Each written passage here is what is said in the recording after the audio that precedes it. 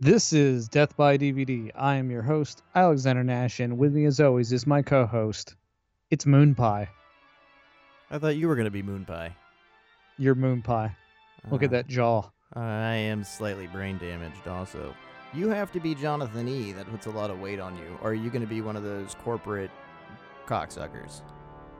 No, I'm Jonathan E., which means I'm just going to kind of lackadaisically, stare forward during most of this and just kind of be cool. Whisper a little bit. I didn't want to say cocksucker so early into the episode, but here we are saying it twice. Welcome to Death by DVD. This episode is The Wrath of Khan. It's all about Rollerball. It's all about one Khan film. We're not going to do a full Wrath of Khan. Maybe this can be a series, Hank. And this could be the beginning of a Khan appreciation segment where we just appreciate James Khan, because he should be appreciated. He went from rodeo to rodeo. But I'm super clever. Yeah, I thought about that for a while. All right, so you want to just get into Rollerball from 1975, Norman Jewison?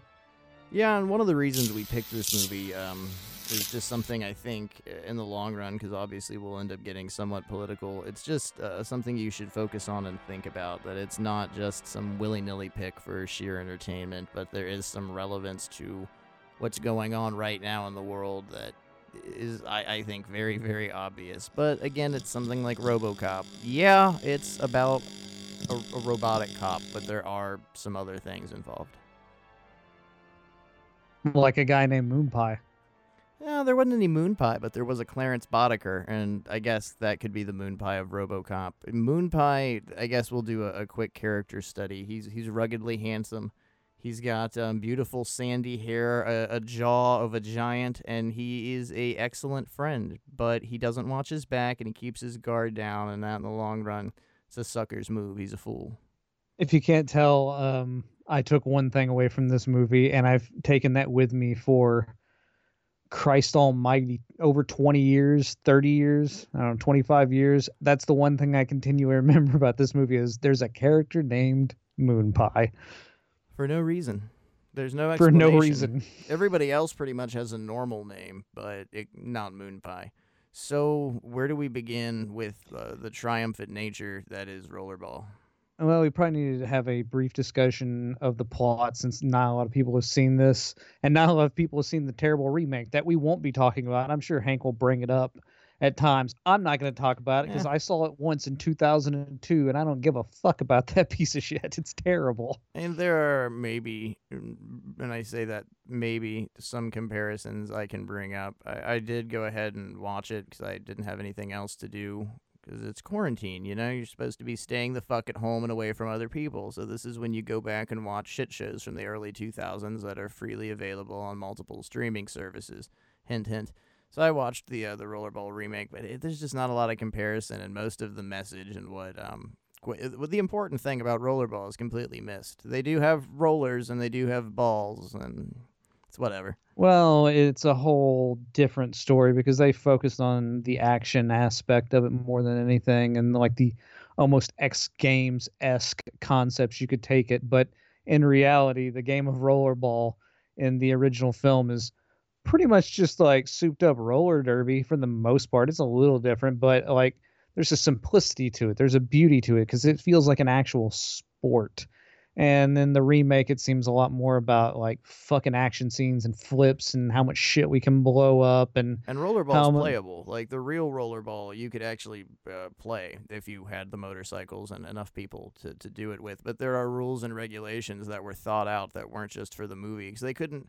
The amount of stunts that were involved with this, which we'll get into later, there was no way you could just go at it all willy nilly. You had to actually play the game. So to do so, you had to come up with rules and regulations. In the 2002 remake, it's just nonsense. It's like that Vin Diesel movie or Ice Cube movie, depending on which one you saw, Triple X, of just ridiculous explosions and horseshit. It tried. I'll give it that. It tried. You get to see some Rebecca Romijn side boob. So if that's your thing, you also get to see almost naked LL Cool J. So there's something for everybody, you know. Well, the basic rules of rollerball, and I mean, the game itself has little to do with what the plot of the film is, but the basic idea is a bunch of dudes who are padded up on roller skates, skating in a circle. They have a metal ball that you try to throw into a hole that's on the wall, like almost like a magnet pod to score points. And you have motorcycles that take you around and can boost your speed and a lot of other stuff. That's the general idea. There's more rules than that, but If that's the general anything, idea. it's a much more hyper realistic hockey, which is something Jewison will talk about a lot when it comes to this movie, is his love as a Canadian of hockey and blood on the ice and people's just response to blood on the ice and how you can't stop looking away. But the speed and capacity of how they're moving, that's a 30-40 mile an hour sport. So it's a very fast-paced, very dangerous, very quick game, and as the movie goes forward, there are multiple rule changes to what consists of rollerball. And in essence, it's Circus Maximum. It's the Roman Empire sort of death sport, which isn't very far off from the NFL, even in the 70s, even in the 80s, coming into now this just hyper worshipped corporate entity. It's a sport. It's most like most sports, especially American sports. I mean, the same thing in Europe to a certain extent with football, which is like not as full contact as a lot of American sports. But at the same time, what is a sport more than anything for the mass consumption of the populace, other than a distraction? And that is the basic idea of what rollerball is. It's the future of 2018. And And also, it is a mass consciousness of an identity. You fall in love with these teams, you love them almost as if it's a patriotic, nationalistic thing, like loving your country, and your identity is stripped away. You're suppressed by whatever corporation that you're in love with, whether it be the Yankees or Walmart. I don't know, people are in love but with my Walmart, but city's name or a city close to me is in the name that they have. All right, so what's the difference if well, it's just my team. I like that team. Yeah, it's arbitrary. It's all arbitrary bullshit of something to get excited about, and mostly something to gamble on if you're into American sports. But the general idea of what this film is about is how corporations and specifically corporations that are controlling the actual country, which doesn't sound like something that was going on in 2018 in real time, does it? Um, that they don't want any individuality within current culture. They want everything to be for it's kind of a statement on fascism, but through like a corporate fascism more than anything, that there is no individual, there is only the corporation, there is only what's important. And generally what's going on is James Caan plays a character named Jonathan, who is like the best rollerball player that there ever has been. And at a certain point, once rollerball players get so popular that the corporation asks them to retire because they don't want one individual standing well, out no one has made it. from the team. No one has quite made it to this status as Jonathan E. No one's played this long. No one has been this undefeated. There hasn't been anyone in years that has been adored. And one of his former coaches has even a sentimental moment with him talking about remembering the World Series and other sports and, pretty much idolization and, even touching upon, like, Jonathan E. is somewhat similar to, you could say, somebody like Kobe, who, there's a lot going on with his name and since his death and everything that's gone down with that, it's pretty much a historical figure now.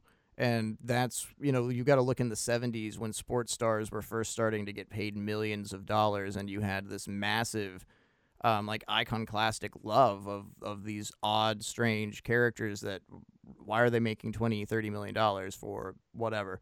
So it's kind of this comparison of false gods, American gods, taking that Neil Gaiman aspect of, you bring something over and you give it enough attention, it sort of becomes an idol, and he's become an identity to people, and that's the worst thing that could possibly happen. I mean, this is even a culture that there isn't like massive substance abuse. There's just a little pill you can take that fucks you up. People kind of drink for show, but there's no real like alcoholism. There's no real smoking. It's a very plastic, white, surgical, sterile future. It's not like Blade Runner. It's something that is very more similar to now, even if you pay attention to the news. Flavored vape pods being banned, everything being kind of cut down to just, here's your plastic minimum of what we're allowing you to have, what we're allowing you to see. You like Fox News, they don't really show you the full picture, or CNN or MSNBC, whatever the fuck you want to attack.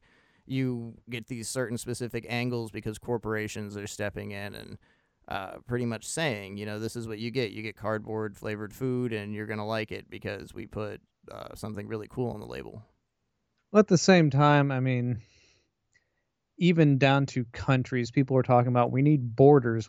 Borders are fucking irrelevant at this point, because really, I mean, look at Hollywood.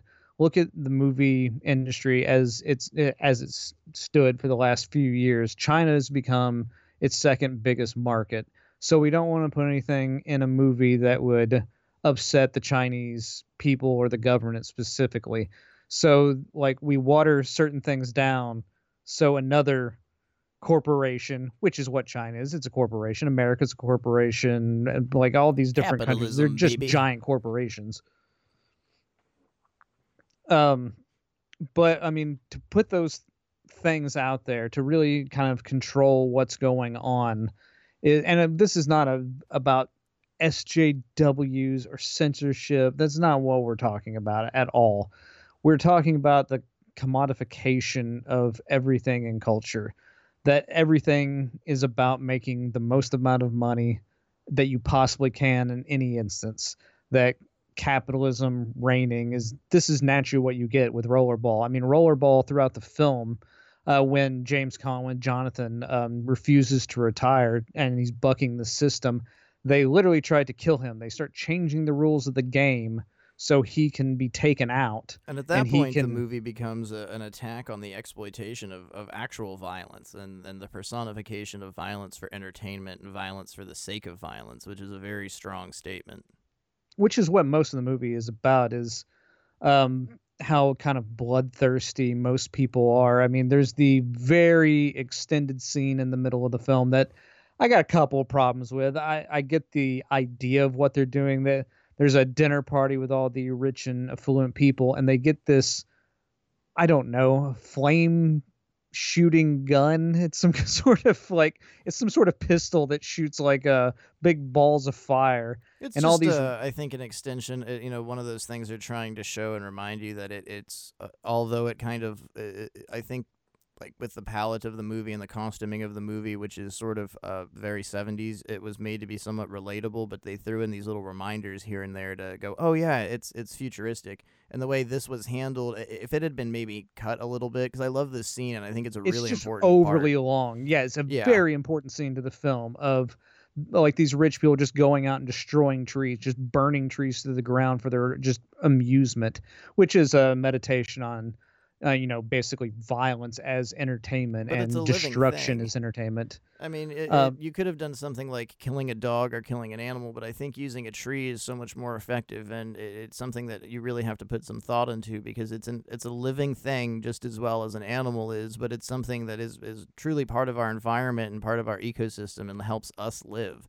That it's part of it's a necessity almost. Trees are a part of us, and just how easily they go out and destroy them without any thought is something that you need to think about with what not just this movie is presenting to you, but what society truly is, and even with what's going on right now with this viral outbreak and people's just absolute opposition to even listening to the CDC claiming that it's liberal commies. The CDC is not politically trying to do anything to you but make sure that you're healthy and that you're okay. And so this opposition, just trying to rebound and allow you to have a different thought process with it, is just the same as these people get high and drunk and they go out and just burn fucking trees. And just for the defense of Norman Jewison and production, the trees had already been cut down for something, and they just transported them to this park and kind of planted them. So they were already going to be destroyed anyhow. He wasn't out harming the trees for all of our PETA people. I don't fucking... Well, PETA, that's completely wrong, but whatever. I don't know. I mean, people of ethical treatment of trees, pet? I don't know. Fuck it. Bad joke, I'm done. The only problem I have with this scene is just it's really long. It just drags the movie out, because the movie itself is like 2 hours and like 12 minutes, somewhere in there. Yeah, like it's a very long film. 2 hours, 5 minutes. 2 hours and 5 minutes, sorry. Okay, for generally what the plot structure is, I mean, there's only a couple of scenes of them actually playing rollerball. It's a lot of discussion of James Caan being this kind of hero that the corporation / government doesn't want. They don't want heroes. What they want is subservience. What I think works, though, is even with the minimal... I mean, you have 3 major scenes of rollerball, but what works behind that is the movie is introduced in, an 8 to 10 minute scene of how rollerball is actually played.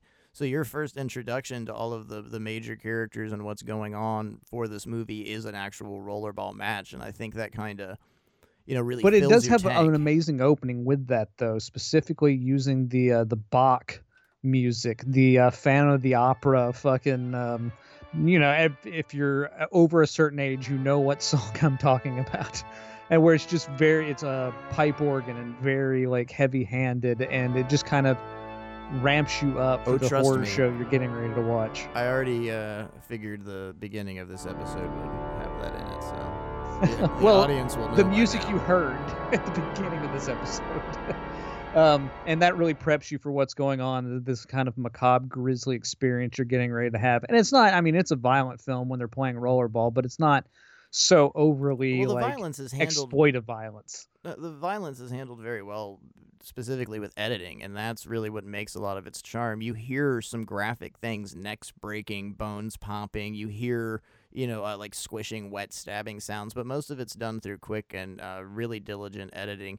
There are, toward the end of the movie, as they're attempting to kill Jonathan and his legacy, when they do the role changes, the blood begins to appear, and that's... I was listening to Norman Jewison talk about this film, and it's just something I thought was really fascinating, that, he's Canadian, and growing up, he was really into hockey, and he was at a match in the 70s and witnessed blood on the ice, and even the guards and the police officers in the stadium ran down to the ice and were just enchanted and wanted to see more, and that nobody really specifically seemed to care that somebody had been injured. And it just haunted him a little bit. It was something that came back when filming and making Rollerball, was just that little bit of blood, that little bit of display was enough to really make a statement. And, obviously you and I are both fans of exploitation and hardcore cinema and gore, or whatever the fuck you want to call it. But at the same time, there is just an absolute precision.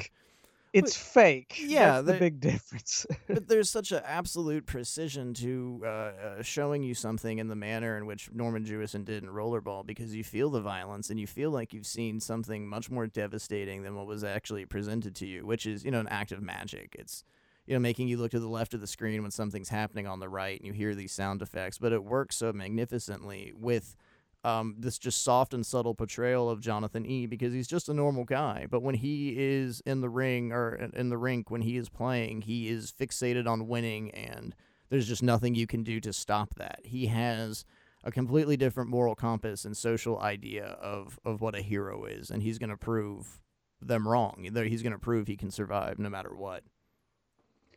And as a meditation on violence as sport, or just violence in general, I mean, look at what our most popular sports are at this point in history in America anyway. Like, one of the biggest things out there is MMA. And I'm no hater on MMA. I mean, there's some art to it, and but like, people really want to watch. I mean, it was a couple of weeks ago, there's a female fighter who got so fucked up her entire head swelled up and she looked completely and utterly deformed, and everybody was just reveling in her getting the living fuck beat out of her. Yeah, I remember And seeing that photo and thinking she's gonna die at 41 in her sleep because of fucking cerebral edema. This isn't funny. This isn't something to laugh at. This is a ridiculous sports injury. Why would a match even go on so long that it wouldn't be called after somebody was seriously injured?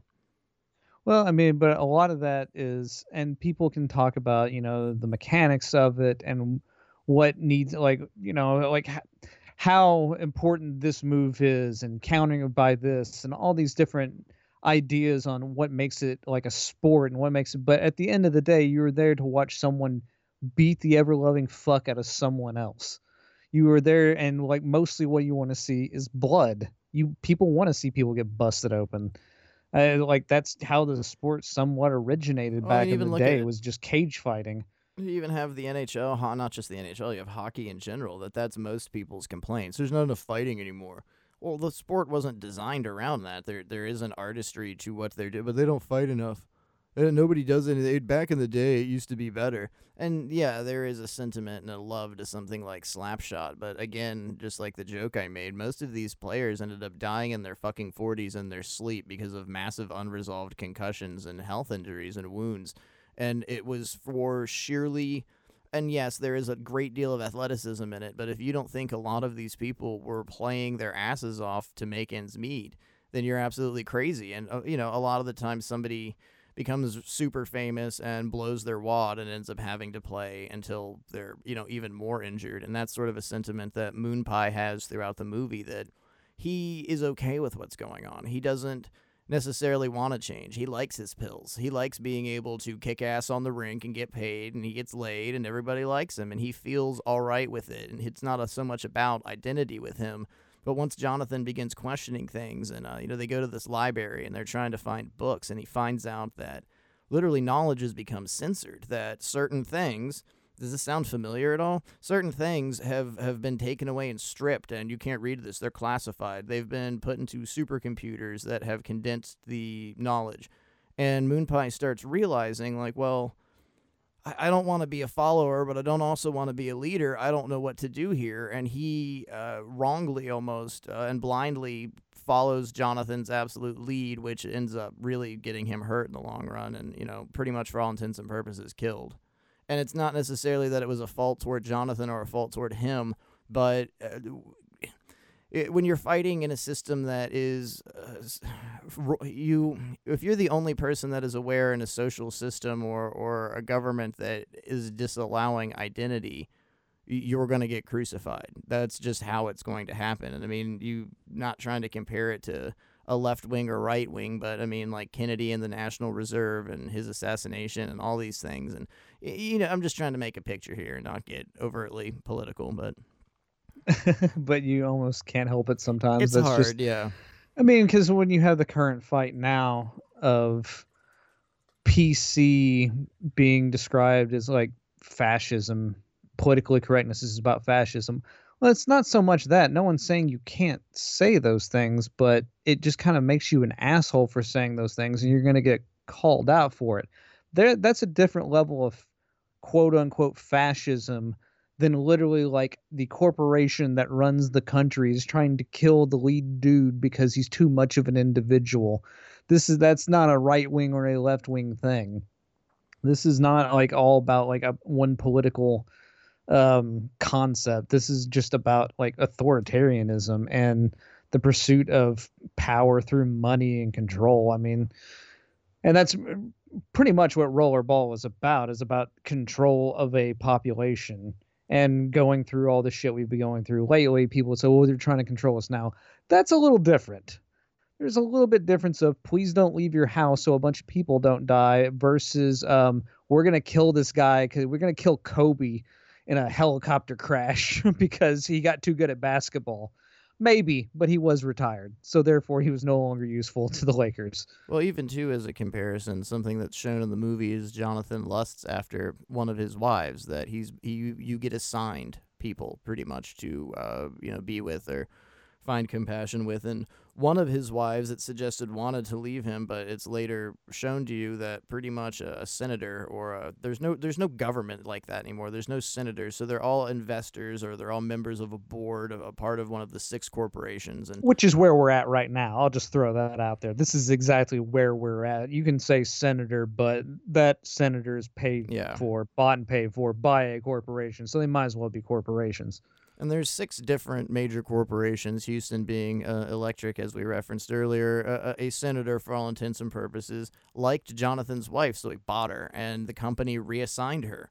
And that was possibly punishment for him having identity, for him being so brazen. And something else just about his character, about identity, to the extent that it's a fault. They're all Texans. They all play for Texas. So he has kind of an identity. There's scenes where he wears blue jeans, he wears boots, he has big brazen rodeo buckles. He dresses very cowboy-esque in the film. And everyone else surrounding him is almost wearing a uniform, and they're somewhat fashionable. Everybody has a little color on their collar that suggests or allows you to know what company they work for, whatever their affiliate is. But he has an identity even with hats. After a match, he throws his cowboy hats out to people, and he's just something that you could put hope into. It's not that he wanted to be a hero. It's not that he wanted to be some political warrior. It's just that he realized it was being placed upon him, and he had to make a decision. And when Moon Pie is injured in the Tokyo death match, pretty much, where they're trying to go after Jonathan, but they make a statement by going after his closest friend and confidant, he realizes at that point that they have thrust this upon him, that there is no choice, that there is no back down. I have to make this statement. You made it way too personal. It's not about him, and he realizes that, and he truly is selfless for the betterment of tomorrow. He truly is thinking of the community, not so much his fame. He doesn't give a fuck. Yeah, and kind of in a different direction. One thing I do miss specifically about 1970s science fiction is things that get really deep into like dystopian type futures, which was a lot of 70s science fiction until Star Wars came along. But also like the design of the future according to 1970s science fiction. I mean, this movie is very akin in a lot of regards to Logan's Run on the design. Everything looks very much like a mall. It's all a lot of glass, a lot of very streamlined, almost like Frank Lloyd Wright type design everywhere, where everything's very much about geometry and being slick and not having much personality behind it. And that was a thing that was going on in the 70s, specifically in science fiction and dystopian ideas of this is what we're headed towards. And we're I mean, if you look at most Instagram stars, quote unquote, they're the places they live. Look at any of those reality show people, what their houses look like. They don't own anything. Look at Kanye's house. He has a flat sink that has no basin in it. What the fuck is the point in this? But it all looks so like, look how cool this is. Like, you don't even have any art on your walls. Your house has zero personality to it whatsoever, because all it is one giant status symbol. It's just about showing off. Look how slick off my shit is, even though it like doesn't even represent you as a person, even a little bit. I think a big point is showing the exhaustive nature of the company and the idea of what the company is and what the betterment of that is for society. And a big struggle Jonathan has as he realizes his identity and his true self is he needs to find out who makes these decisions, that there has to be somebody that is making these choices for the company, because no one will tell him what's going on. And in comparison to what, you were just talking about, you've got this collective pretty much of all these same people that dress the same way and have the same millionaire houses and follow the same millionaire fashion trends. And who's in charge? Who's running this? Who's making these decisions? Nobody's going to question this. Nobody's going to wonder why Kanye West, just using him as an example again, sells white T-shirts for $1,500. I don't know. There's just some resemblance. But isn't that cool, dude? He sold you a white T-shirt for $15,000. I mean, he's a smart businessman. He's got a name out there. I mean, he's smart to be making all that money. Now he's kind of a scumbag.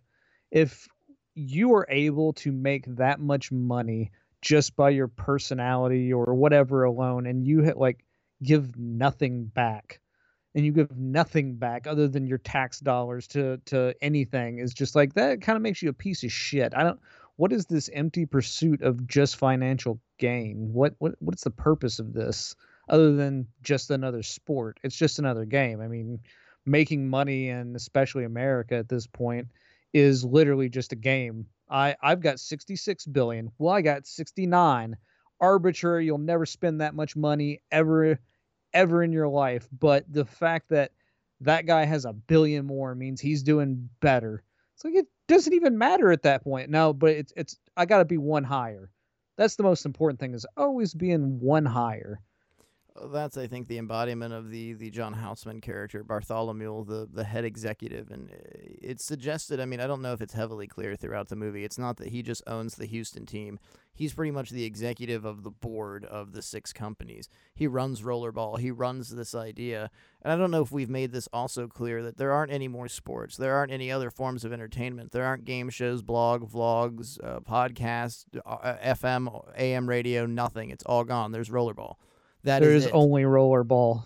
It is solely the one form of letting off steam. You take a little white pill and you watch Rollerball and you give in to the violence and the true exploitation of other people's pain for your gain because it's nothing to you. And even something I was talking about earlier, why is this guy getting paid $20 million a game? You put him there. You did that. You've made him paid and worth $20 million a game. That's how that happens. You feed into this. You pay to play. You're paying these people's paychecks by watching, buying, tweeting, and before that, water cooler talking, even hating somebody. The more you hate somebody, the more you're just giving them attention, too. You're selling and buying into it.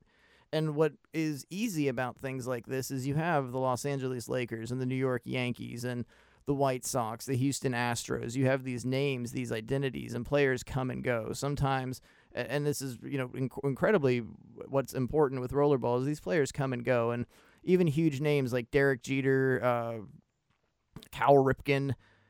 I don't know. I don't know a lot of sports names. Look at Jaromir Jagr, this but week these in the guys. news. Look at Tom Brady.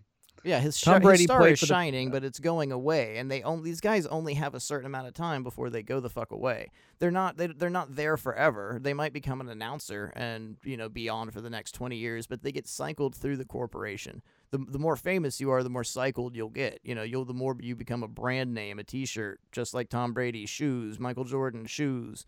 Well, I mean, think about this. Like Tom Brady has signed a deal with the Tampa Bay Buccaneers. He's no longer playing for the New England Patriots. And all those people who have been major Patriots fans over the years, and Tom Brady, man, he's just such an alpha. He's great, and I love Tom Brady. I know, I mean, he cheated, but I mean, not really, He's blah blah just blah. Mr. But Tom America. Brady's the man, and now he's going to go play somewhere else. Those same motherfuckers. Man, I fucking hate Tom Brady. I can't believe he'd betray us. Like, what do you mean betray? It's a team that he played for. They're going to pay him more money at this other place. He's going to go play somewhere else. Well, fuck him, man. He should have stayed here forever. He's our guy. He's just a guy. I mean, we made him what he is. It's the same thing. I mean, you can relate all this to something like a rollerball where it's like it's the identity, and that's the problem. It's the identity behind the team, not just the person. You've put all this love into it because of a corporation. I mean, what the fuck do you know about Tom Brady and his personal life and his interests and the finer things and appreciation he has for the world? What do you know about him outside of he catches the ball and runs with it for the team I like? He's married to a supermodel. And he tweets. That's what you know about him. He does a thing for a thing that you like and you support. He does a thing for a corporate entity. And I'm not trying to talk shit about the fucking guy. I don't care. And it's just like Kobe Bryant. I'm not trying to talk shit about the fucking guy. It's just a reference and something to try and change your mindset to understand fucking Rollerball a little bit more. But they're just corporate names. I'm sure at some point they had a soul and an identity, and when they were playing young as a child, they had no idea this would happen. But at some point, just like Michael Jordan, he's going to die. But in 150 years, Jordans will still be existing. There'll still be a massive corporation behind these shoes and jerseys and the number 23 and his Jumping Man logo. And at this point in time, yeah, the individual still exists. But, unlike Jonathan E., and I'm not saying Michael Jordan should have, when he played baseball, gone crazy and started fighting the fucking system and beating people with a bat or whatever. He chose to, retire, to leave the system and to buy in, and that's essentially what they offer Jonathan. It's not like they just tell him you got to fucking retire. They give him a great cushy package. They give him a lot of perks. They give him a lot of incentive. But it's the fact that the people allowed him to rise to a certain level of stardom, that he realized his individuality, that he realized his own thought process, and kind of, raged against the machine. And in his essence, it worked, because this is a triumphant story. This is a story about a hero and changing time. But something, too, that we have to remember and take into consideration was this was Norman Jewison's and William Harrison, the writer of this. It was a short story, and William Harrison. In Esquire magazine. Yeah, I think the Rollerball Murders it was called, and then William Harrison was brought in to do the screenplay. But this was their idea, somewhat prophetic, of the future, of a corporation-owned future. So, I mean, just keeping in check that this is 1975 and going into 2020, even the 80s, even something as ridiculous as the Cola Wars, it was just the beginning of sort of the corporation wars, which is something, too, that's referenced throughout the movie, that there's no more World War III, there's no more Iraq War, Civil Wars. There was a corporation war that finally broke down and was won by 6 companies that formed a massive conglomerate. And there are some ridiculous things like early ideas of the internet, telecommunication, like using Skype, possibly how we even do our show, telecommunicating. That was just way beyond its time. And it's really interesting to look at it, not just as a period piece, but as something that truly predicted somewhat accurately,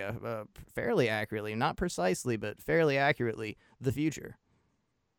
Well, I mean, and generally the whole concept of rollerball it's very ancient in nature. It's a basic Rome concept of right before the fall of Rome, of just this obsession with violence and and basically what a society looks like when it starts to cave in on itself, when there's almost nothing left for this society to do or conquer, and they just turn to these kind of moronic fucking devices to just kind of keep them numb and keep them unaware of what's truly out there in the world, and what, just different things are, even just things like love. What I do find interesting is during all of this quarantine shit that's going on, in December, there's going to be a shit ton of babies born.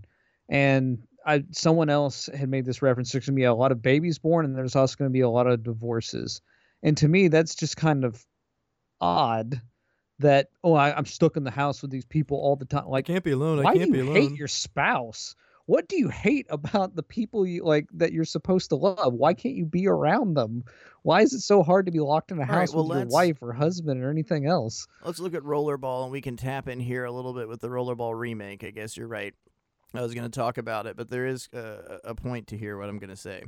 Most people, and I don't mean this as an open insult to anybody listening, but most people don't really use their time or their lives. And there is this, and I just refuse to believe, this is more or less paraphrasing Bill Hicks, but I refuse to believe that our entire lives are to buy stuff, to work to buy stuff.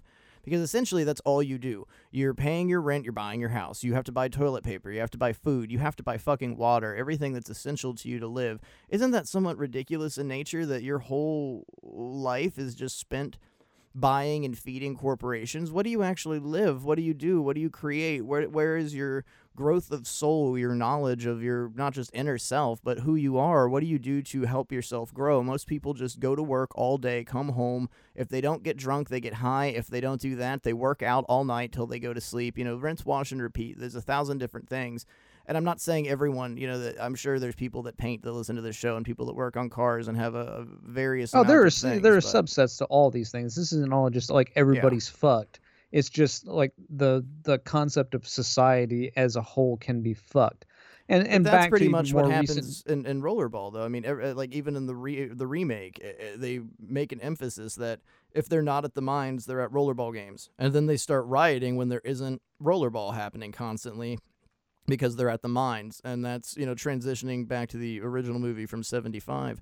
Nothing else is available to watch. There's no other forms of entertainment but rollerball. So people's lives truly are dependent on this, because all they do is they go to work. There is no inner construction. There is no inner growth. And, that's where I was tangling in earlier with, what do most people do? They just go to work, and if they don't come home and get fucked up, then they work out or occasionally do something, but nobody really seems to work for this, greater collective idea of growing the human race, expanding their knowledge, helping their society, and it's just not, a community-driven world anymore. Well, I mean, that's where we're at now, and that's what's going to be kind of interesting over the next few months, possibly a year, of now that there's no capitalism to focus on, when there's a much bigger threat other than, like, there's much more things to do than I need to amount more money to fix this, and we're on the verge of possibly having a universal basic income for a while, and basically a lot of fucking socialism's coming by hook or by crook because there is no other option. Like, this is something like this can really hopefully change how people think about these things, when you no longer, like, people are pissed because I can't leave the house because I want to consume. I want to consume some stuff. Well, you can still consume some shit on Netflix. It's not good enough. I want to go out and buy some stuff. I want to go here. I want to go to, it's like, I mean, really, like, Well, it's too, I mean, rollerball all over again. I'm not saying I'm not saying you're incorrect, but I also think that there are different aspects to not just necessarily consuming, but a lot of people are being driven by corporations into fear of what happens if you run out. What happens if you run out of your sweet, sweet, sweet Camel cigarettes? What happens if your Camel brand cigarettes run out? What are you going to do if you're out of Anheuser-Busch beer? What are you going to do if you're out of Charbon toilet paper? And it's not necessarily companies. I've not seen this one. So I mean, I've not seen a specific company or brand saying you need to go out and do this. I've not seen the government say you got to go buy toilet paper right now. The CDC has not said anything like that. But the idea from the consumer has been lit. Oh my God, if I can't leave my house, I have to get toilet paper. And then it just becomes a brand war again of, who's going to be able to ship enough of what to what store, what's selling out more, what's becoming more of a boom. And, I'm not saying there's been an increase of certain brand commercials going on right now, but it's something you even have to look at, like using Facebook. What is popping up on your suggested ads? Is it things that you've looked up before, or is it weird water filters and odd masks and different types of latex gloves and just bizarre things that are filtering in through the news and even what's just being searched and looked at? It's just very bizarre of what corporations truly and absolutely do have control of. Well, I mean, that's just what you're born into at this point in society, is just you're born into these things, and that's what you were taught to do, which is consume, obey, John Carpenter, the whole thing. I mean, these are not new concepts. These things have been explored for years and years and years. No one has really woken up. They think, "Whoa, what a great movie," and they don't Well, I really mean, people wake tend to up and they apply it to talk their own about it, life. and then we shoot them. So, I mean, paraphrasing Bill Hicks again, but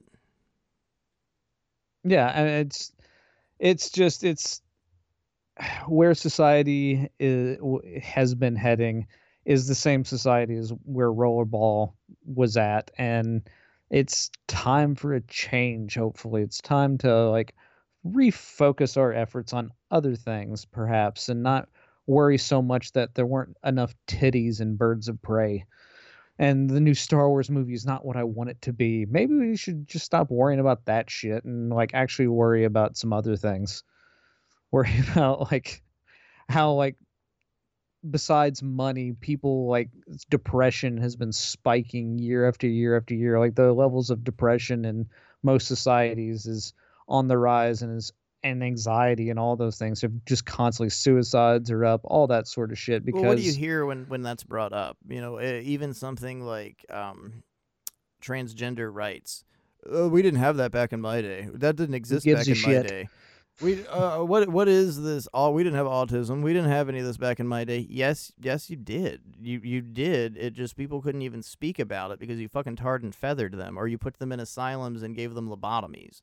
I mean, there was a mass difference to how humans have been treated over the years, and unfortunately, they've just taken a much more serene approach to treating the human race like cattle. And I mean, they by massive corporations like Pfizer, drug manufacturers. I mean, it's ridiculous that there are people that are born with diabetes that have no control over it. They have absolutely no control over it. But if they live in a specific state that they can't get decent health care or some sort of free health care, you die.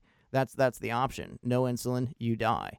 And that's a cold fact, and that's something that is unfortunate in 2020, that there are Americans that just have to kind of, well, I guess I'll die, because they can't get treated for something.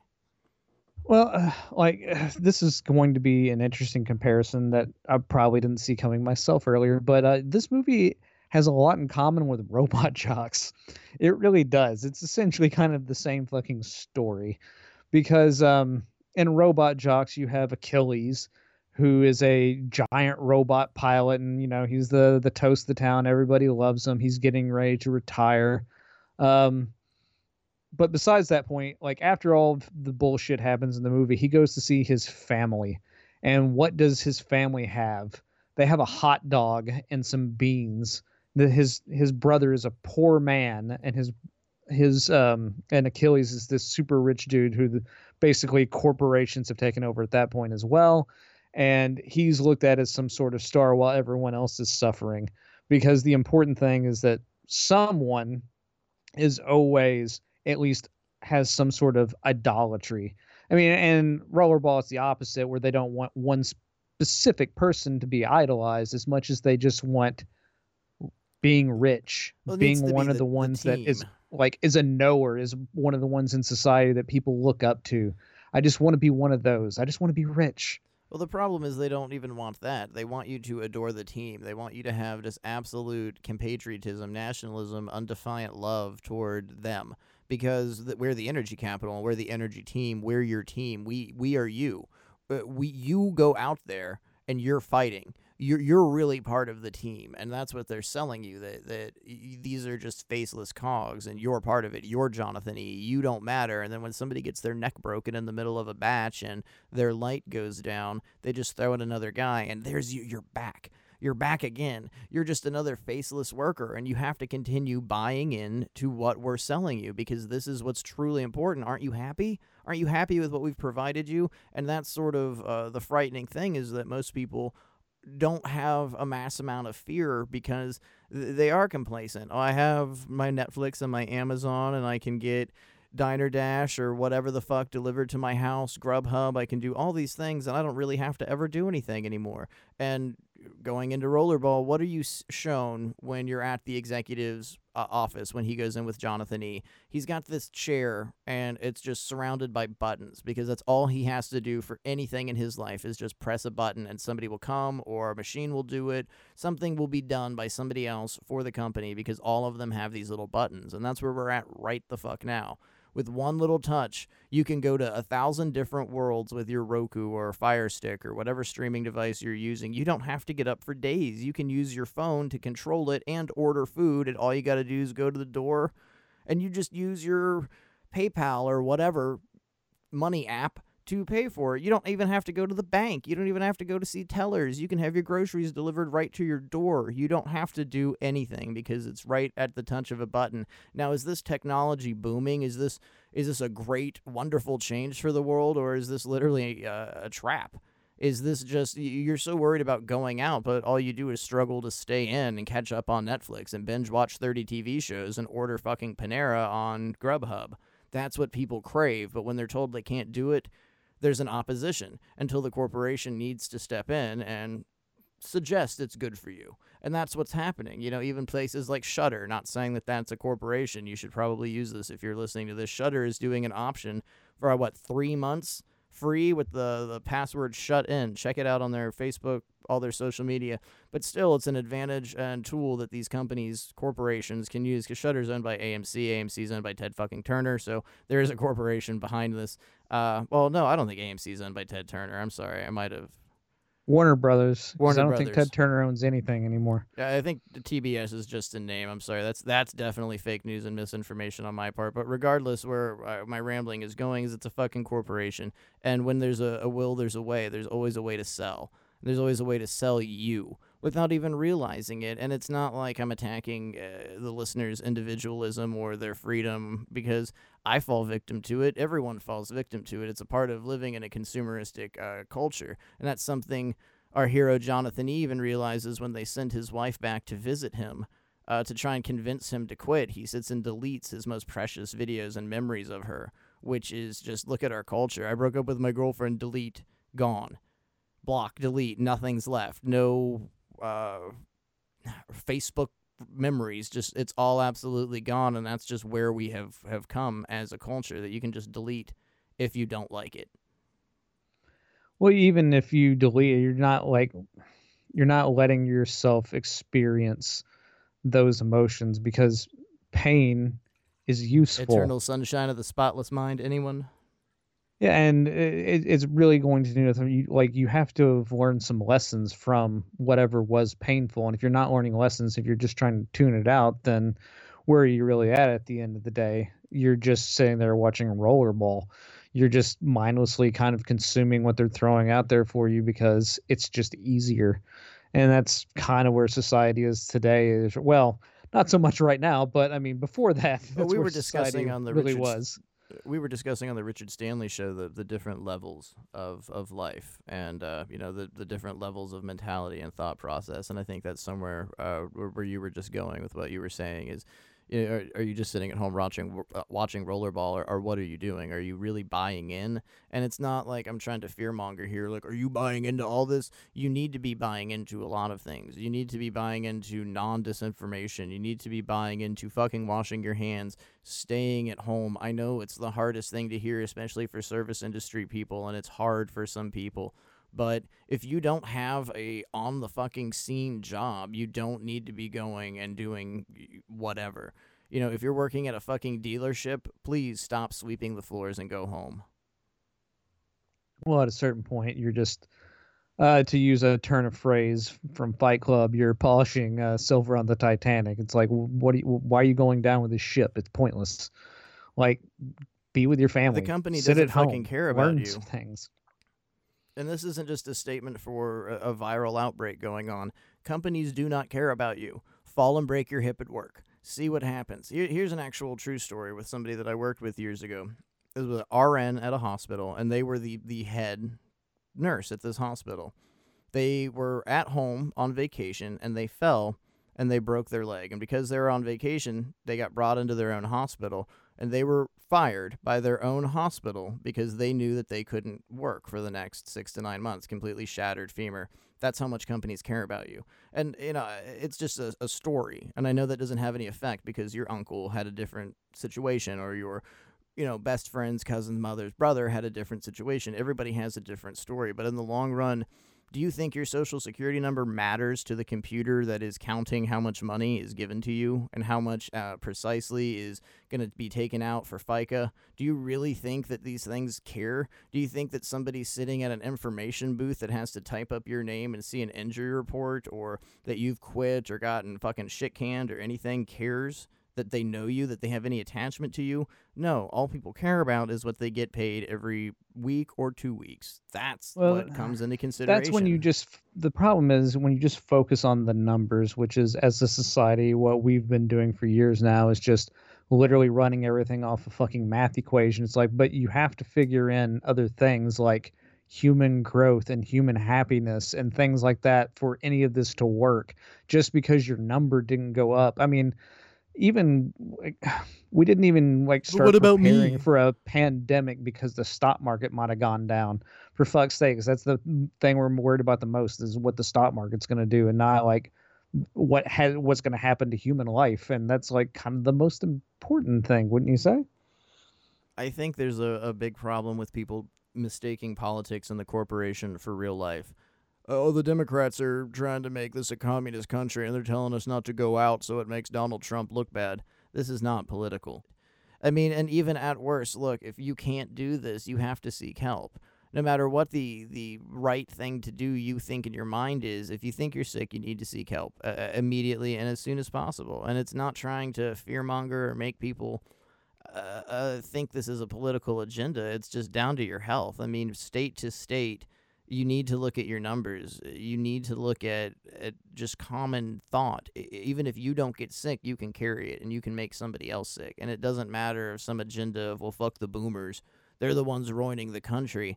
Look at your parents, your grandparents, other people. Just because you're a negative creep and you don't give a shit about your life or the quality of your life doesn't mean other people around you feel the same way. Take some fucking consideration and thought. I mean, it's just honestly, what's more important to you?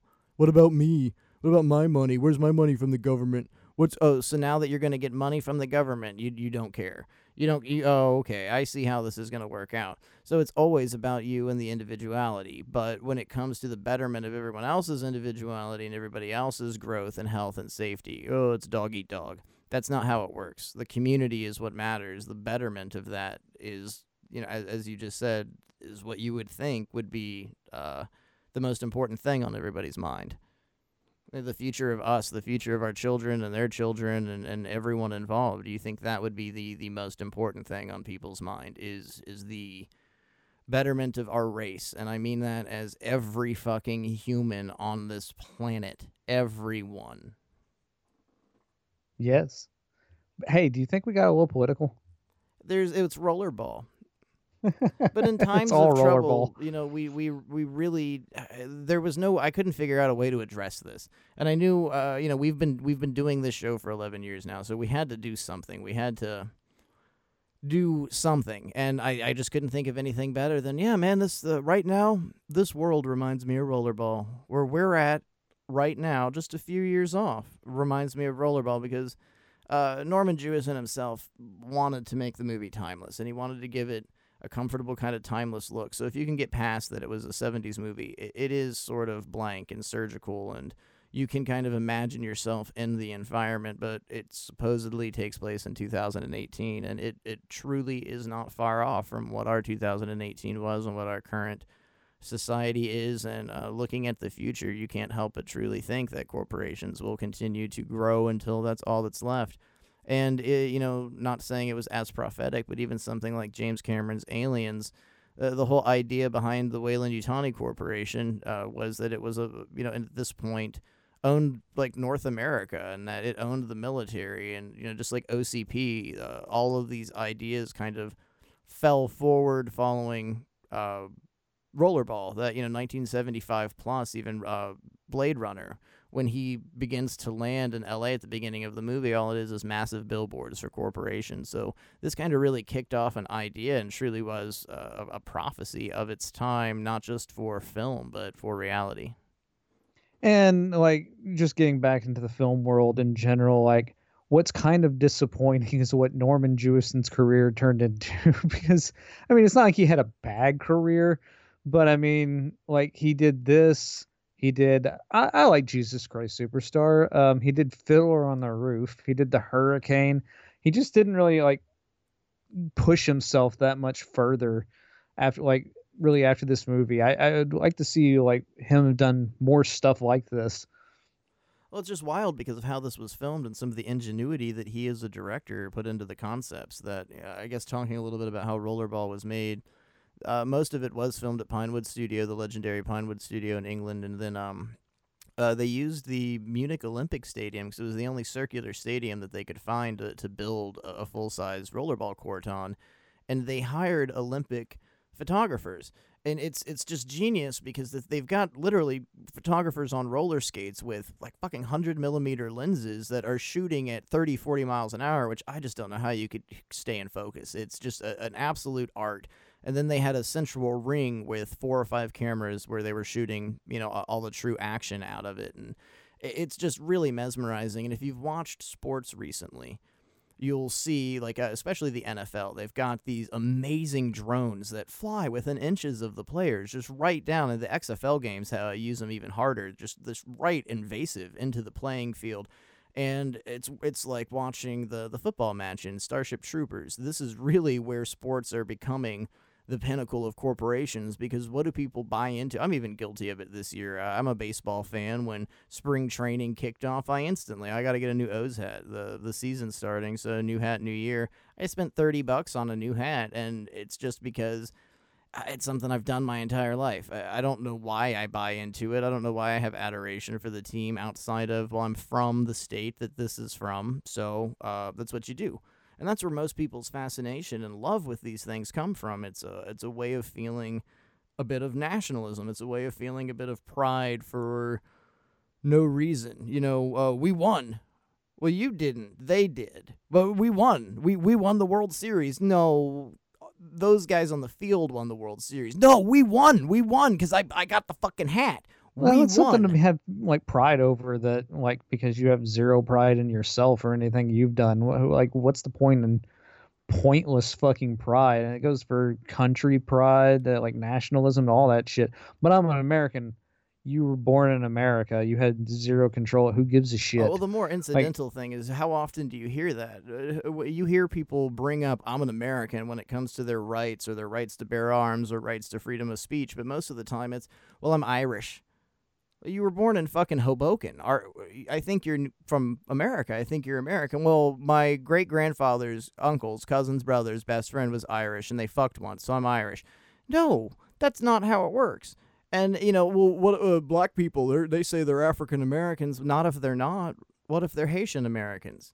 There's a huge difference. What if they're Polynesian and they just have well, I didn't know that.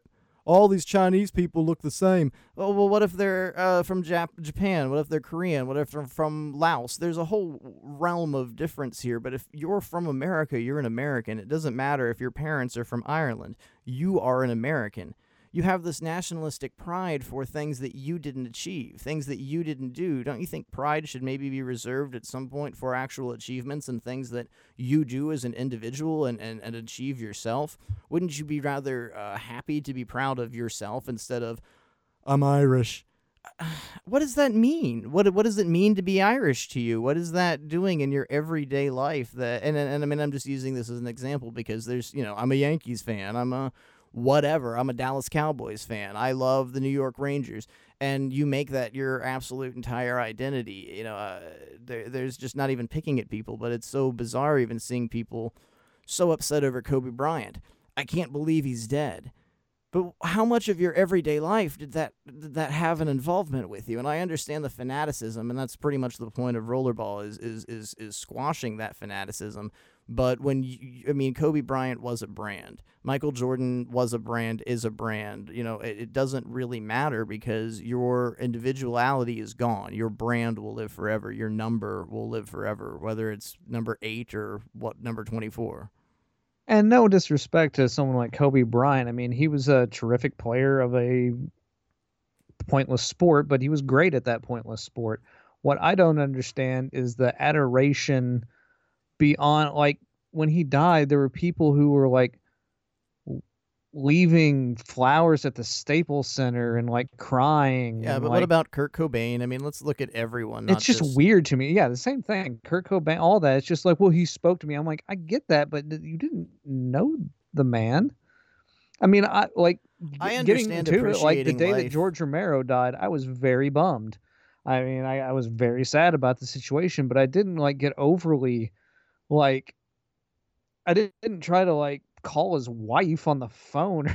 It's not like I really like because I mean he was everybody's.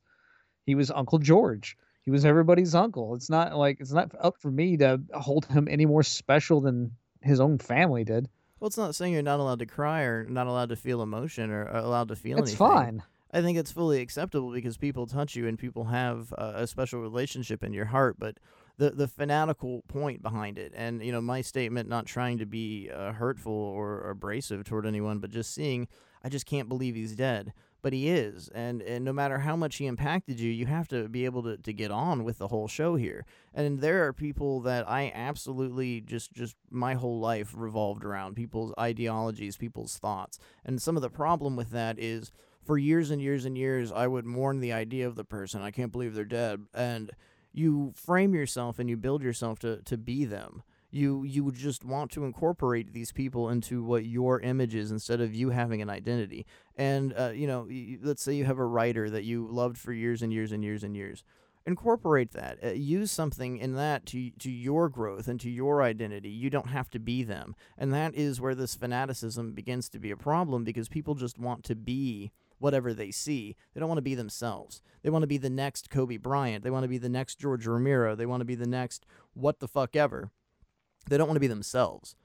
They don't want to grow and be the next evolution or the next level of their conception or their thought process or their reality. They want to be somebody else's. They want that big Kanye West sync. They want that non-reality. Like Hank knows this story. I'm pretty sure I've told him before. And this, I mean, it's a ridiculous story about myself. I was maybe 22, and I got incredibly bummed out because I made this whole, promise to myself that just like Sam Raimi, I'm gonna make a movie by the time I'm 20, and I'm gonna be rolling and going with it. And then at like 22, 23, I wasn't Sam Raimi. I didn't do it, and it was just like, man, I didn't hit that milestone. It's like, well, of course not. You're not Sam fucking Raimi. Like, maybe it'll never happen for you. Maybe it'll happen for you in your 40s. Like, but just because you didn't hit it by 22 doesn't mean like this is fucking over or whatever. It's just like you've got to stop looking at people as heroes that are like, no, I want to be that, You've but got you to can't create be your own that. Somebody's path. already that. You've got to be you. I mean, just the same story from a different angle. My whole goal and purpose in life was to write and have a published novel like Truman Capote before I was 23, and it never happened. Going into my early 30s, I got my first acting gig and started working behind the scenes on movies, which is something I'm incredibly passionate about, and I feel that level of pride. I think to myself, well, gosh, I never thought that I would even do this. I thought that I was just going to be some stuffy writer, especially in an era where people don't read. How laughable of myself to think something. But How uh, big of a Charles Bukowski fan were you back then? I've always been more of a Burroughs fan. Bukowski's okay, but even as a teenager, I kind of just wondered, like, well, when are you going to grow up? Yeah, that's a lot of like, especially in your like late teens, early 20s, when you get really fascinated with the beautiful, destructive individual that was Bukowski. Like, man, he was just so hard, and you just look this drunk. And I mean, I could be like, and when you hit like 30, it's like, oh, Jesus Christ, this guy. I mean, he's important to the literary world. Don't get me wrong, but at the same time, it's like he was kind of fucked up and kind of a loser a lot of the Well, time, most of the time. I I mean, mean, he was just kind of a as a statement, I love the guy, but I mean, it was one of those things. I before I dug into his poetry, I was maybe 16 or 17, and I read Post Office, and it was just I thought it was a comedy. I thought the whole point of it was, look at how much of a dumb douchebag I am. And then you meet other people and you start acknowledging it, even as you just said, most guys go through this Bukowski stage in their fucking 20s. And I kind of went, I don't know, there was just something disgusting about it of this. I mean, and I've always had an adoration and a respect for him because of his, I don't know, almost G.G. Allen nature. But I went more toward Kerouac and Burroughs, that was what really enchanted me. And Jack Kerouac is an incredibly similar character, but his self-deprecation and his hatred, pretty much, of the world wasn't infantile, and it's something that is somewhat even questionable with our society of the adoration of people like Bukowski, because they're somewhat counterculture, and he sometimes is compared to Hunter S. Thompson, who's somebody I have my entire life had the utmost respect for and absolute adoration, and have always wanted to be like somebody that I definitely have characterized myself as more than lived myself as.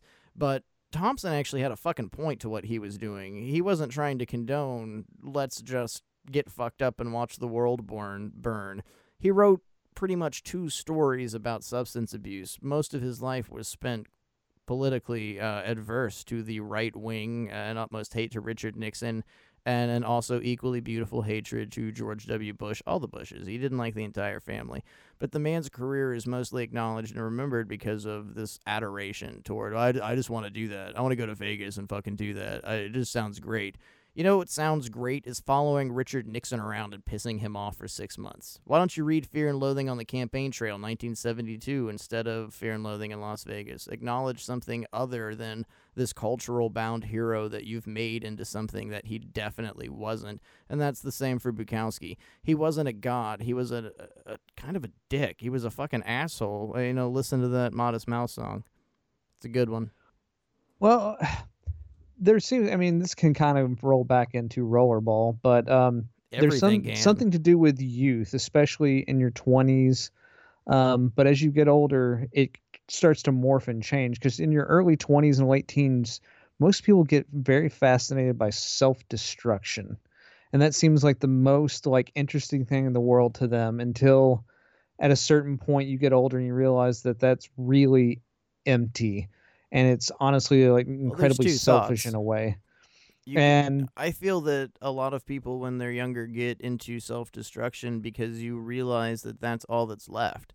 And as you get older, you can take an idea of, obey, consume, and die, or rinse, wash, and repeat. Or some people choose to venture into the arts, choose to be like Jonathan E. and fight against whatever the machine is that they feel they're fighting. And I think that could consist of, poets, filmmakers, chefs, anyone that gets into any format of art. And when you say the word art, I think people just think of, painting and film and very basic things, but art, from woodworking to carpentry to masons to pipe fitters, there are so many different facilities of what art can consist of. You can't box it in. There's just it's a different reality, an open Well, world.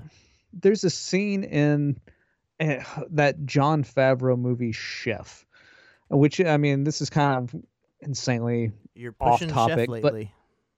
at the same time, like, what's interesting about the scene is he's just talking to his kid, and he basically explains that I love doing this, being a cook, being a chef, and creating, and I get to touch people, and that's important. And that's all art is being able to touch people. And if you don't get off on that, if you're in it for some other reason, if you're into like making a movie for other reasons than just wanting to communicate with people, then you're kind of doing it for the wrong reasons. That's what the whole point of this shit is. It's the whole point of art is communication with other people and making them feel something, whether that be like disgust or happiness or whatever, just trying to communicate feelings in the human condition. And that is the point of art. And when you don't do that, you end up with the Sonic the Hedgehog movie, which communicates nothing. To an extent, that's even what we, I think, attempt to do here. I see so frequently with other people that are trying to run shows or run shows and have podcasts or webcasts or vlogs. How do I monetize? How do I make money? How do I get something out of this? What I feel is the reason that we've done this for so fucking long is it's not just that people listen. If that was the only thing, what would be the point of it? Numbers? What do we get out of these numbers? We have a web store open. We're not making thousands of dollars off of it. You can see how many sales are actually on the web store. The fact that people are listening means somebody's taking something out of it. And I'm not saying this is some highfalutin fucking form of art, but to an extent, we get on here and we share our thoughts, our individuality, we express emotion, we really put ourselves on a line, because somebody can sit and listen to this in 2 or 3 years and use it against us or whatever because of dialogue or language or terms that aren't acceptable, which, older episodes from our live era, certainly there was a lot of language that was much more acceptable that definitely isn't now, that we can be yelled at for, I guess. But the most important thing is it's not just a love and passion and interest in movies, but it's sharing art. And it's trying to allow you as a listener to maybe see something that you didn't like or that you didn't even think about, and think about it in a different light. And, I've gotten this as a compliment before. I've seen that movie and I listened to the show, and I just never thought about it that way. That means the world to me, because now you're letting me know that my expression had at least some importance to you. So it's just trying to literally serve each other. If you find entertainment out of something and you let somebody know, you've literally done them a service.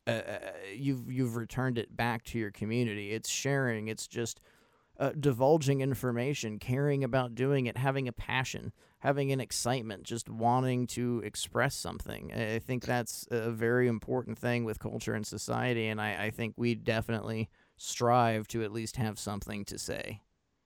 What have I always told you for like years now? Never trust It's not, Chinese hookers? no, that's not quite it, but it's Oh, they never were Thai like hookers. you don't work for a reward. The work is the reward. You have never once said that to me. That I tell you that all the time. You got You to tell get me to off be like on the water. actual work. What about, yeah, okay, I guess so. You mostly tell me to be like water. Well, that's part of it, but that's a different thing. That's a Bruce Lee thing. But you know what I'm saying? It's just like you have to be able to get off on doing the work. It's not about getting off because like the reward afterwards, the adulation. It's like, I mean, that's part of it. I mean, that's a bonus. I mean, it's fine to appreciate those things and to love those things, but that is honestly a bonus, because the reason I do this show is because I get to sit here and talk with my best friend about movies. I get to talk about talk about this shit with somebody else. If nobody listened, I would still fucking do it. If we got almost 0 listens, I would still get on here once a week to talk to you about bullshit. And we have. There have been times that we didn't do a show for a year and would come back and would get 2 or 3 downloads. But you know what? We would come back and talk about Starship Troopers. And just the fact that somewhere in cyberspace, in these archives of literally, like, there's a supercomputer in Rollerball named Zero. And they even show you the faults with this growing corporate idea of society that, yeah, Zero lost the entire 13th century. Everything from the 13th century completely lost. It's just like a server blip, but whatever. It was a long time ago. Nobody cares. And society grows on and rolls. Somewhere out there are Death by DVD episodes. It doesn't matter what you take from it, but if you took anything, it's just that there were 2 fucking people at some point in some time that just really wanted to share something. You don't have to take it as a overly important political message, or we're trying to point you in a certain direction. We're not trying to convince you to join our political party or our religion or anything bullshit like that. It's just thinking differently. If anything, you listen to this goddamn show, maybe you can take a different concept and have a different appreciation for art. And at its core, the entire world runs on art. As everyone shuts down and goes home, you're relying on art more than anything. You are watching TV shows, you are reading books, you are reading magazines, you are reading articles online, you are going out of your way to fill your fucking brain with art. I just want you to appreciate it. I just look at it differently. Just see things. It's not all just for sheer entertainment. There is a message. There is an importance. There is something beautiful behind RoboCop. There is something beautiful behind Rollerball. There is just a especially RoboCop is shot very well. Paul Verhoeven's an artist, but Rollerball just has such a devastatingly brutal touch to it. It's like a Renaissance painting. It's like one of those portraits of Christ, just with blood everywhere, and like a Bosch painting, just fire and evil and ugliness, and it's just completely enveloping you, and it's all over, and it's just gorgeous. You can't help but just feel overwhelmed. And I think Rollerball, especially how it's shot, its sound design, its editing is just absolutely beautiful. But just the direction with Norman Jewison itself, there is a clear-cut depiction on the future of society, the future of now, where we're at, and it's beautiful the way it was captured. And not the remake, which is about dick all. It's about fucking nothing. And I hate that movie so bad.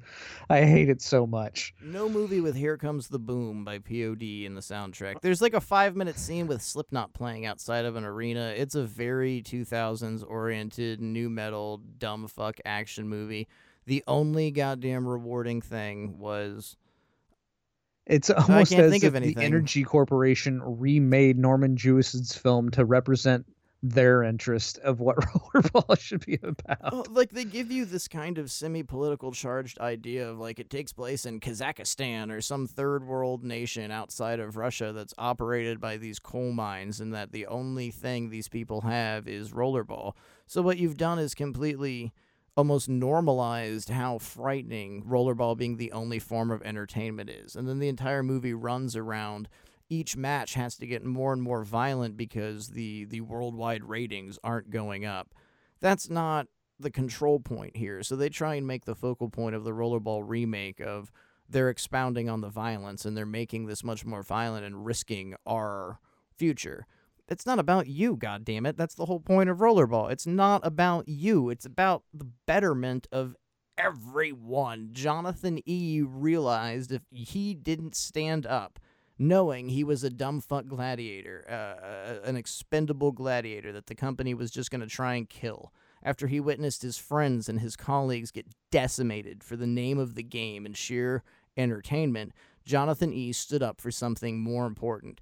Not his individualism, but the individualism of everyone in that society. He stood up for the society, for the people, for the betterment of what their tomorrow is going to be. Sometimes you have to defeat something, and it's not about you. You just have to realize there are other people at play.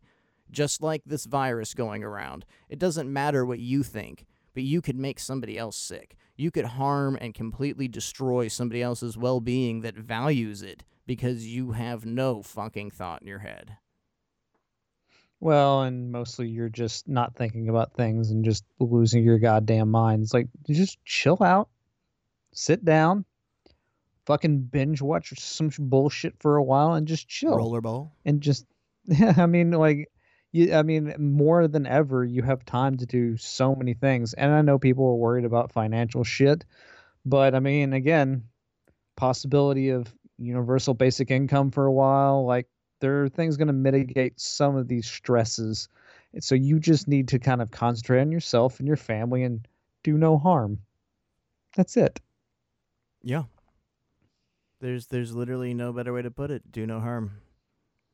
Wrapping it into Rollerball, what does Jonathan do when he's finally at the end of this? He doesn't kill the last guy, he just scores. He proves his point. Do no harm. There you go. Rollerball. 1975, written by William Harrison, directed by Norman Jewison. It's should have been on last week's episode of the greatest movies of all time, because it truly is one of the greatest movies of all time, a transcendental piece of politics and a very thought-provoking idea of how you could be as a person. Be like Jonathan E. He's a hero we need today, and you can be that hero. First DVD I ever purchased. Nice. I think mine was Highlander 2. Oh, I think I went on that one. Highlander 2 or maybe The Crow. I'm not sure. I think I still win on both of those. There's no opposition to Rollerball. So this was a weird turn into, I don't know. I mean, you can read so many different reviews. You can watch so many making of features, and there's a lot of excitement in the sport. And I don't think that's wrong. I mean, there is a lot of awesome things that happen, and the whole idea of rollerball as a sport itself is really It's exciting. okay to enjoy sports. Just don't take it all so fucking serious. Yeah, I mean, I think we came off maybe a little prickish. Like, I am an active baseball fan. I enjoy hockey. I like the National Rugby League. I watch Australian rugby. I buy in. There's plenty of, I mean, and we obviously, doing the show, we talk about Vinegar Syndrome and Severin, and we name companies all the time. That's not the problem. It's not like we're telling you to be anti-consumerist. But going back to something like David Cronenberg, just keep your antenna up. Research what you're doing. I'm not telling you to not buy a certain brand of milk because they treat the cows poorly and this is my agenda. What I'm telling you is just fucking put some research into your daily life and your individuality and who you are and what do you stand for? What do you believe in? Believe in it. Stand up for it. It's not wrong, and you're not wrong to do so. You're absolutely never wrong to believe in what you believe in, unless you're a fascist Nazi fuck. Then you're completely wrong, and you should. I can't make certain threats on. I can't say certain things on the show, but die. In trying times as these, I mean, we can go back to the most important religious rules that there were. You can go to the 10 Commandments. But the 10 Commandments are full of a bunch of garbage. The most important commandment, after you just condense all those 10 into one, don't be a dick. Just don't be a dick to people. Well, thou shalt not kill is pretty important also. I stand with that one. Hey, that falls into don't be a dick. Yeah, don't be a dick and kill somebody. Unfortunately, people will always find some justification for violence, whether it's entertainment Still or a dick. That fucking all pedophiles should be killed. Well, I do believe still makes you a dick. Vengeance does not justify you being like that. Being vengeful is still kind of dickish at times. I do believe that there should be just desserts and punishment served out to certain people, but I've said this many times before and I'll say it again. I just do not agree with man killing man, and that's not even a passion or something I exploit when I watch horror movies. I don't get off watching Giovanni Lombardo Radice's head get a drill shoved through it when I watch City of the Living Dead. It's not one of the reasons I watch the movie. I love gore. I love gore effects. I love seeing how people made things, but I'm not into this for getting my fucking jollies off on people getting hurt. And it's something that you've brought up multiple times, even with slasher pictures and modern slashers. There's no fun just watching people being killed.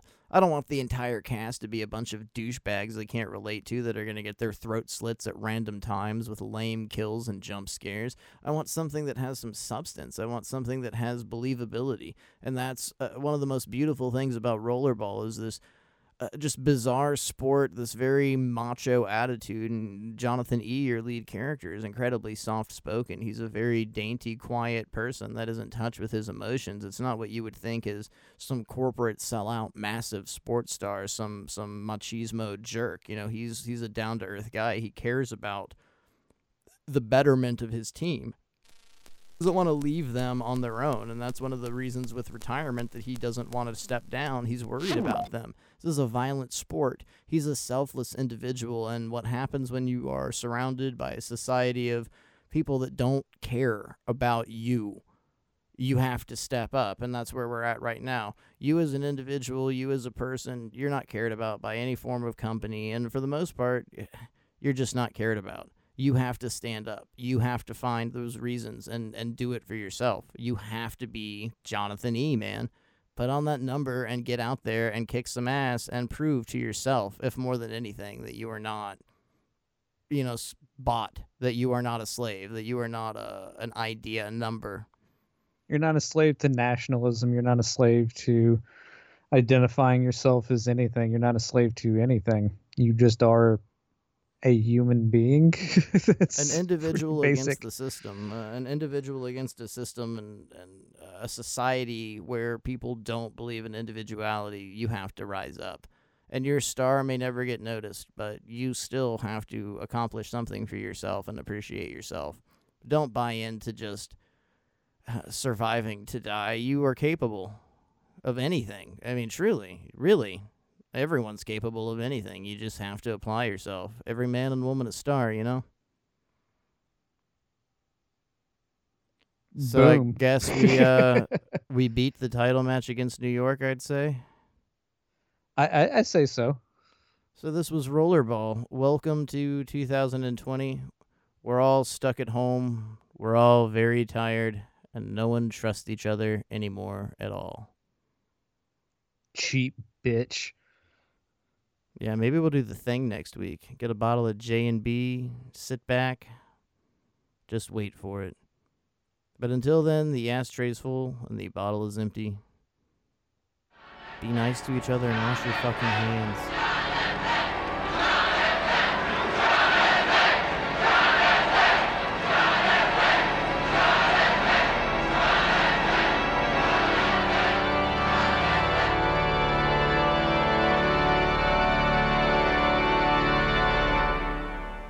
Death by DVD is recorded in front of a dead studio audience.